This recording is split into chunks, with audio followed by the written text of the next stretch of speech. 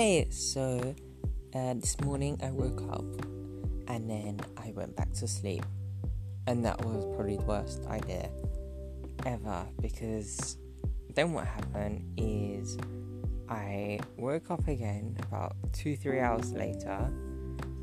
I didn't feel like exercising, and my day started off very sluggish, and what I noticed after that is I was craving lots of fats, as in I was looking at eggs as if I really wanted it, or even the Nutella jar, which is not mine, and I was just really craving it.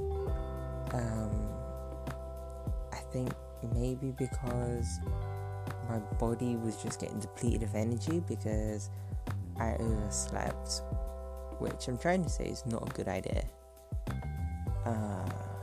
What else? Oh, and I did work out. I actually had a pretty good 20-minute-ish workout with a 15 kg plate. Really worked up a bit of a sweat, and then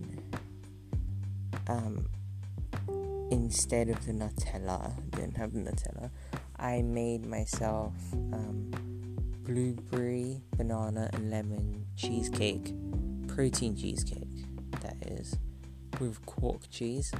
Oh my god, it was so good. That really helped, but it wasn't really fatty, but still it helped. It was creamy, it was good, it was proteiny. So I recommend, if you're in a sluggish mood, try increasing your fats throughout the day. Healthy fats, eggs, avocado, maybe some cream cheese, nuts, yes, vegetables, spinach. Try to have dark green veg as well.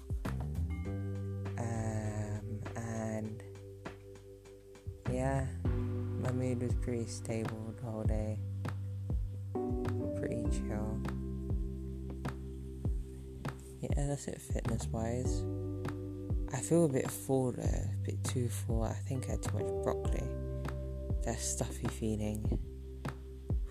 It's not good to go to bed with a stuffy feeling, because then you wake up puffy, and you wake up just not wanting to wake up, really.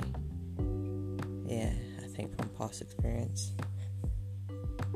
Anyway, thank you for listening.